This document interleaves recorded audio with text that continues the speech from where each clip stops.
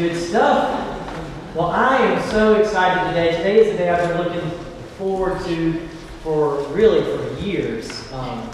Shelly and I, she is my partner in life and she's my partner in ministry, and I've wanted to share a moment like this for a long time. And so we're rounding out the marriage series today. And I just thought, man, I want to hear from Shelly, and I want you guys to hear her wisdom and her passion. And the first service was good, and I think there was people that wanted to vote for her to be the preacher every week. So, I think you'll be blessed. But we're going to read the scriptures, and Shelly's going to come. So would you stand today in honor of the reading of God's holy word?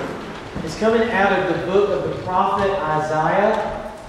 Chapter 55, is that right? Isaiah 55, verse 89. Hear God's word. For my thoughts are not your thoughts, neither are your ways my ways, declares the Lord. As the heavens are higher than the earth, so are my ways higher than your ways, and my thoughts than your thoughts. This is the word of God for the people of God. Thanks be to God. You may be seated.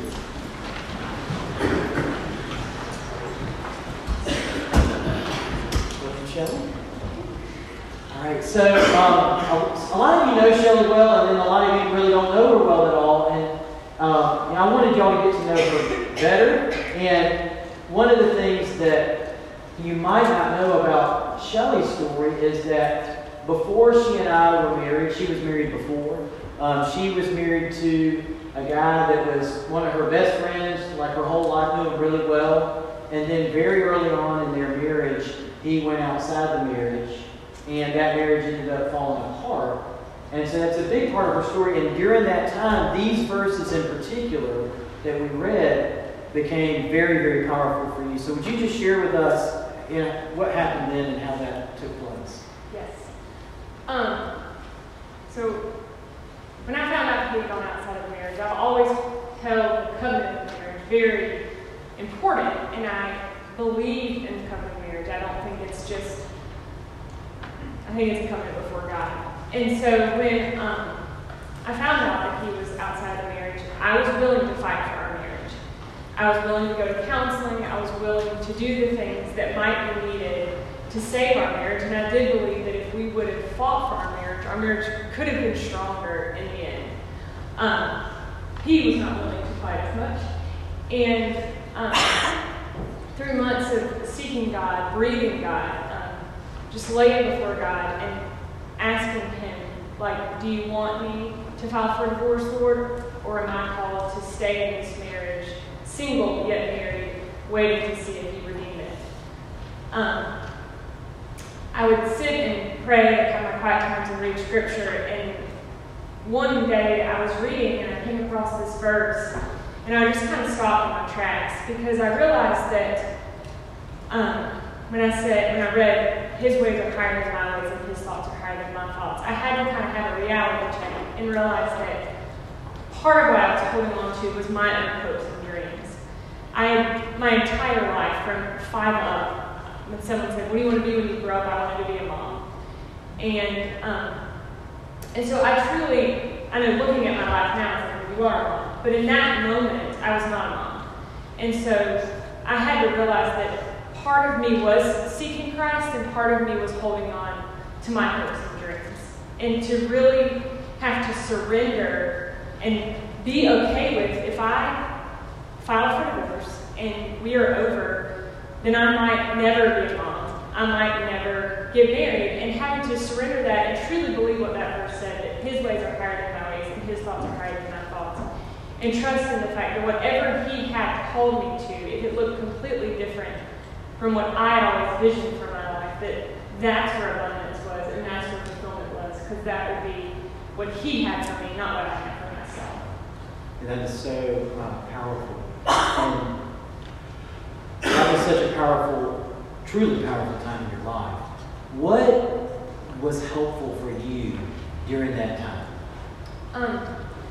For me, like I said, I was really trying to walk the path well. I was my goal was at the end to be able to look at myself in the mirror and know that I seek Christ, whatever the outcome was, and that I followed him and not just been reactive. And so I tried to surround myself with people who would help point me to Jesus. And what I realized was there was kind of two groups of people.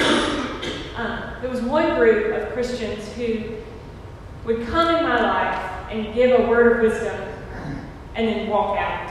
And I felt like they were trying to fix me or trying to just feel better about themselves by giving me some awesome word. And I would call it a Christian cliche, which was true. Like they would say, remember, God's got this, or remember, all things work together for those who love the Lord. And I believe those things to be true. But it was the people who sat with me and embodied Christ that actually were the ones who helped me. The people who would sit there day after day and had no agenda. The ones who there was no limit on my grief or no timetable on when I should be okay and moving on. The people who would speak truth to me, but not truth to just make me feel better or to make them feel better, but just truth. Like one of my very best friends during that time, I remember one day I was upset because my ex's life seemed to be flourishing and mine was falling apart, and I was like, this just is not fair, and I'm even seeking God. And he looked at me and he said, but do you want God to be fair, Shelley? And it was like, oh, I don't really want him to be fair to me with all of my sins and all of my struggles. I want his grace and I want his mercy. And it was just a reality. It was probably the most helpful thing that anyone said to me during that time because it pointed me to the cross. It pointed me to Jesus instead of just some neat idea. So I would say the people who embodied Christ, the people who were Jesus in the flesh to me during that time were the most helpful. Mm-hmm. So I appreciate you sharing that so much. And I think that one of the things I so admire about you and appreciate about you, even though there was pain in this loss, is in your very being, you believe in marriage, you still believe in marriage, and you know that marriages can end, and that's a reality. And so, for me, you just possess a lot of wisdom on this. And so, would you share, just from your heart, what do you think are the keys to having a real Christian marriage, a healthy marriage? I think there's several things. I think both people in the marriage should be seeking Christ for their fulfillment and for their needs, so that they're not coming to the other person and draining them, wanting them to be their God. I think you should pray together. I think those things are important. Go to church. Those things. But what I really think is that it's being raw and honest and humble with each other. A lot of marriages that I see fall apart, there's so much that's not said, and then it's all said at once, and it's too much. And so I think that over time, being honest, having the conversations that are hard, being humble, letting your partner see you broken, letting them see that you can be not okay. And I think in that, if the other person is truly seeking God for their fulfillment and their needs to be met, they're going to be able to give Jesus' love in that moment. So when you're struggling, when you're not okay, when you're sinning, when you're not who you should be, they love you like Christ loves you, unconditionally. And that gives a foundation that then penetrates you to being who God's called you to be. And when you're both giving that to each other, when you're both giving the foundation of unconditional love to the sinner, to the broken person in the marriage, I think it's that's where you get to the sweet spot of the real love. Yeah, it's funny. We called this sermon series "Happily Ever After," almost like as tongue in cheek, but that's really not a good title. You've kind of talked to me about that. That happiness is not really the goal. It shouldn't be our goal. Right. I think a better title would be "Joy Ever After." I think there's a big difference in joy and happiness. Mm-hmm. I think joy is knowing Christ is present in all circumstances and knowing that his peace surpasses anything and resting in him in those circumstances. Mm-hmm. and often, and it's deep. Often happiness is shallow. It's self-seeking, momentarily okayness. And often when you seek happiness, you go towards selfishness, and when you seek joy, you go towards Christ. Yeah, that's so good. When we met a few years ago, you had done so much work on yourself, and you had already worked through a lot of the pain of the divorce. But, I think we find that pain still goes on. And that's something you've talked to me about, is just the effect of divorce on people. So can you share about some of that? Yeah, I think we live in a culture where divorce is so common. And so we just kind of are used to it. We almost see it like a breakup instead of a breaking of a covenant before God. I mean, even TV, a lot of times you'll watch a show and you find yourself rooting for the affair because there's more chemistry there than in the married couple. Our culture has so diluted the covenant of marriage. But I think the person who's going through it, it lingers. The pain lingers. The reality lingers. I think you're surrounded by people initially, but then they kind of think it's over, just like a breakup would be. But it's just little things, like when you go to the doctor, you check married, single, or divorced. And so it's just, you go to the doctor and there's kind of a sting. You sit through a wedding and they say, let no man break up what God has brought together. And I'm like, well, I file. So there's a little sting. I just think there's constant work because it is a big deal, because it is a covenant before God. I know for me, I've done a lot of work. I've been counseling, and then we got married, and I realized when we would argue, I was very self-protective, and it was because there was pain still. So I had to pull back more layers and process through that and become truly open. And then probably the most surprising to me was when I had children, because I really, wanted them to know God. I wanted to share Christ with them, and I would sing Jesus Loves Me, and I would do all this stuff. But I think that through my divorce, the reality of God allows pain into your life, even when you seek Him, became so real that I believed in Job. I believed in all this theologically, but when I realized in my life that when I seeked Him and He still allowed the pain so deep, then when I had my children, I realized that sometimes I would kind of stand between them and God because I wanted to protect them from pain that I needed to realize. And so over the years, I've had to realize that if I stand between them and God and protect them from pain, I'm preventing them from an intimate relationship with Christ. Because sometimes it's through the pain, it's through the brokenness that we really get to experience the sweetness of Jesus and the goodness of Jesus. Yeah. And so it's just constant learning and growing. That is really rich. That is powerful to hear. So one of the things you talked about was that from a young age you wanted to be a mom. You wanted to be a stay-at-home mom. And a lot of people might not know, but when you were young, you thought you might marry a preacher one day. And so then you did. So I just want you to share with us, what is that like being married to the preacher and, being in ministry in a church and then, is it different from what you expected? Well, first I have to say, one time my ex and I were in an argument.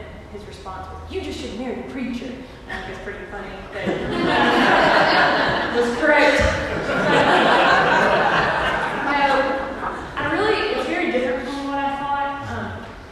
When you get into the clergy world, you meet all these clergy spouses, and it's just a whole different weird world. But they would always say, a struggle for a lot of spouses is that they would experience one thing at home or have an argument, and then when they would come to church, they would deal with hypocrisy from the pulpit. And honestly, I've never struggled with that. I feel like Tom's very transparent, and I've never felt that. But what I didn't expect is I sit in the front of the church not because I'm like, oh, I want to sit in front, but because I can feel any tension, or I can feel when people are like watching their clock, or when they are disagreeing with Tom, or annoyed or frustrated, and that's a distraction for me because there's a little bit of me that's like a mama bear when I'm watching him preach. But I want to come to church. I want to come and grow. I want to have a message spoken to me. So I never let it be something about because I want to come to church. But I did not expect that Mama Bear in me while I was trying to be fed. The other big thing is my children. I really try and balance between them understanding that we do have a role in this church and we are called to this church, and that's a gift that we have, and also letting them be kids. I don't go to the first service, and I think that might not always be loved, but I don't think my children, I don't want resentment to grow in them of having to sit through 3 hours of church every Sunday. So we've made the choice that I come to the second service. My goal for them is to love the Lord with all they are and all they have and desire to be in ministry one day. And I feel like if they feel the weight of our ministry on their back their whole life, they might go, I want a break. And so I don't ever want that to be on them. I also, try and balance between wanting them to be presentable and knowing they're kids. As they grow up, they're probably going to make some stupid decisions. And I hope that I can be the type of mom and the type of pastor's wife that does not put pressure on them to present perfection or to present in a way that the church approves, but that they get to have their own journey towards Christ. Right. So for me, it's every Sunday is a balance with them and trying to be fed while also feeling a little pressure. Yeah, and you're a single mom on Sunday too. It's like a lot of people don't get that. Right. The pastor's head is just somewhere else entirely. So, you really give a lot there. So we've covered a lot of ground in this marriage series, and I hope that people have gotten something out of it. But there may be people here whose marriages are struggling. So what would you say to folks whose marriages are struggling?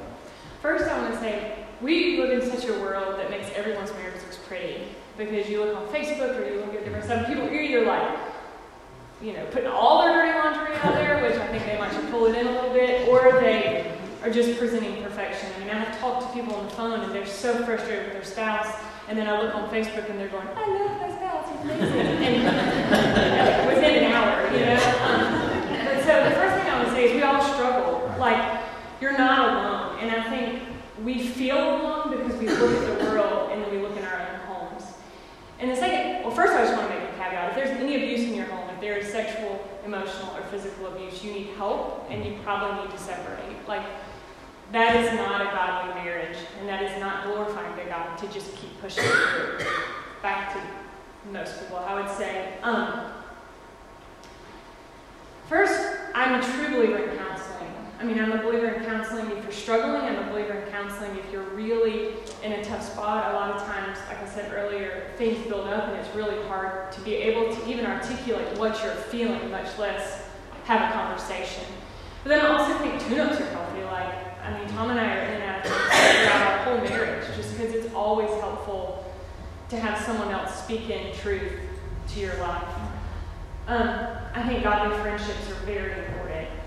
I learned early on in our marriage that there were certain people I would talk to, and when I got off the phone with them, I actually liked Tom less, because I would talk to them and I would be venting and frustrated, and they just fed the venting. They just fed the frustration. Then there was other people in my life who I would talk to, and they would validate my feelings. They would understand what I was feeling. But they eventually would point me back to Christ and point me to who his character actually is. So I quickly learned who to talk to. I no longer talk to these people with my marriage. I talk to these people because my goal is not to prove that he's in the wrong. My goal is to love him and for our marriage to glorify God and for me to grow as a person in my relationship. Yeah. I just want to amen that for a second. As a pastor, I've seen so many marriages that just really struggle, and every marriage needs, both husbands and wives need people, good friends, who you can be honest with, but who will support you in your marriage. That is just so important. Let's see. Okay, this is a little changing of gears, but we live in a culture where if we did a demographic study of Byron or Peach County or Middle Georgia, we know that there are so many families that are not traditional two-parent homes. Lots of single moms, single dads, lots of kids going back and forth. So, how do you feel like the church does in terms of making space for single people or for non-traditional marriages or families? Well, I don't think they do a good job. I think there's several groups that fall into that. There's one that's, they graduate from college, they come home, and so there's that group of single people. There's the group of people whose marriages have fallen apart, and so now they're single, not no choice. And then there's people whose spouses have died. Yeah. I think the first group, I think in a church our size, it's hard because to get them to church is difficult. Like, unless their family's here and they come with their family every week, like, they're not really motivated to wake up on a Sunday morning to come sit through something that doesn't really relate to their culture, that's not really relevant. I think in a larger church or these mega churches, you can have like a small group for people in their 20s, and then they have a community, they have a group that they want to be a part of. I'm not going to have an answer of how we can get better at this, but I think that we can be aware. I think the second group, people who are single because of divorce, most of them chose to be in the church before their marriage fell apart. Some of them have come for community or just for some support because they're so alone. And I know in a church our size, those people are often in groups of primarily married people. And I think the married people feel like they're part of the community because they're there every week and they see them as part of the community. But I think the single person among the married people feel very single and they feel very divorced. And they're always aware that they're alone in that room. And I think for now, at least, the married people can at least be aware that they're in that spot and not assume that they don't feel alone amongst the group. Yeah, that's really good. To just be mindful of that. Mm-hmm. Yeah. And hopefully do more eventually. Right. So getting back to these verses in Isaiah, that God's thoughts are higher than our thoughts, and God's ways are so far above our ways.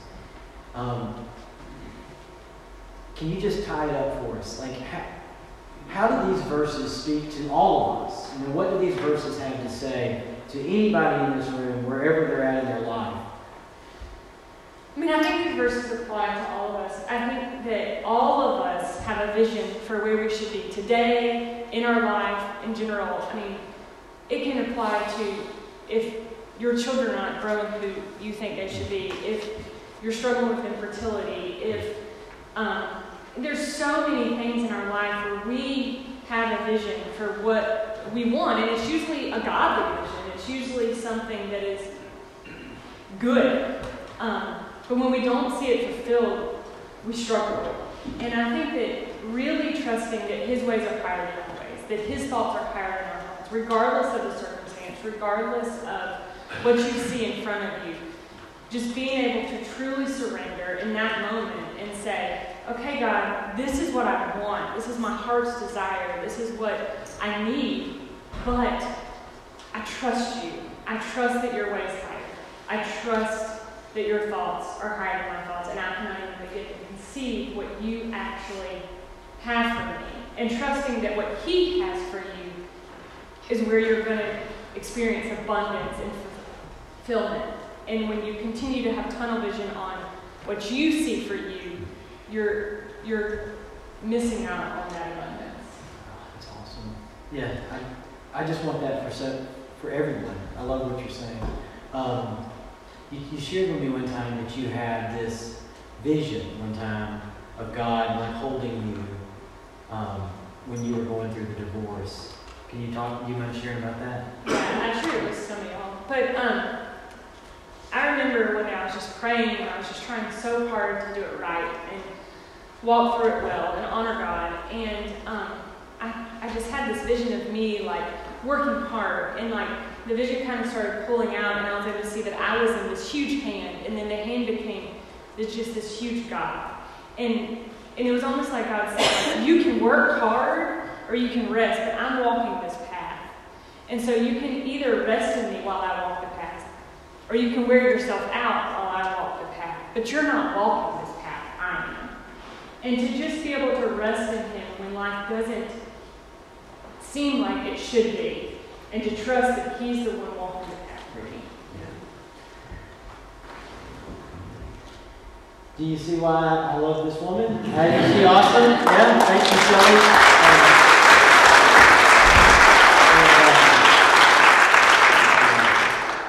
I am so blessed by you, and I'm so blessed, and I think we're all blessed by what you shared today.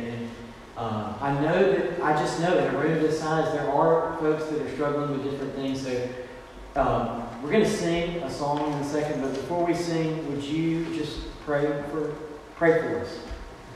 Dear God, thank you so much for the opportunity to be at this church and the opportunity to just know these people. And God, I just pray that you will please help us to, in the smallest of things that seem so trivial, to the big things that are so important and so real, help us to trust you. Help us to surrender to you and to trust that you are good.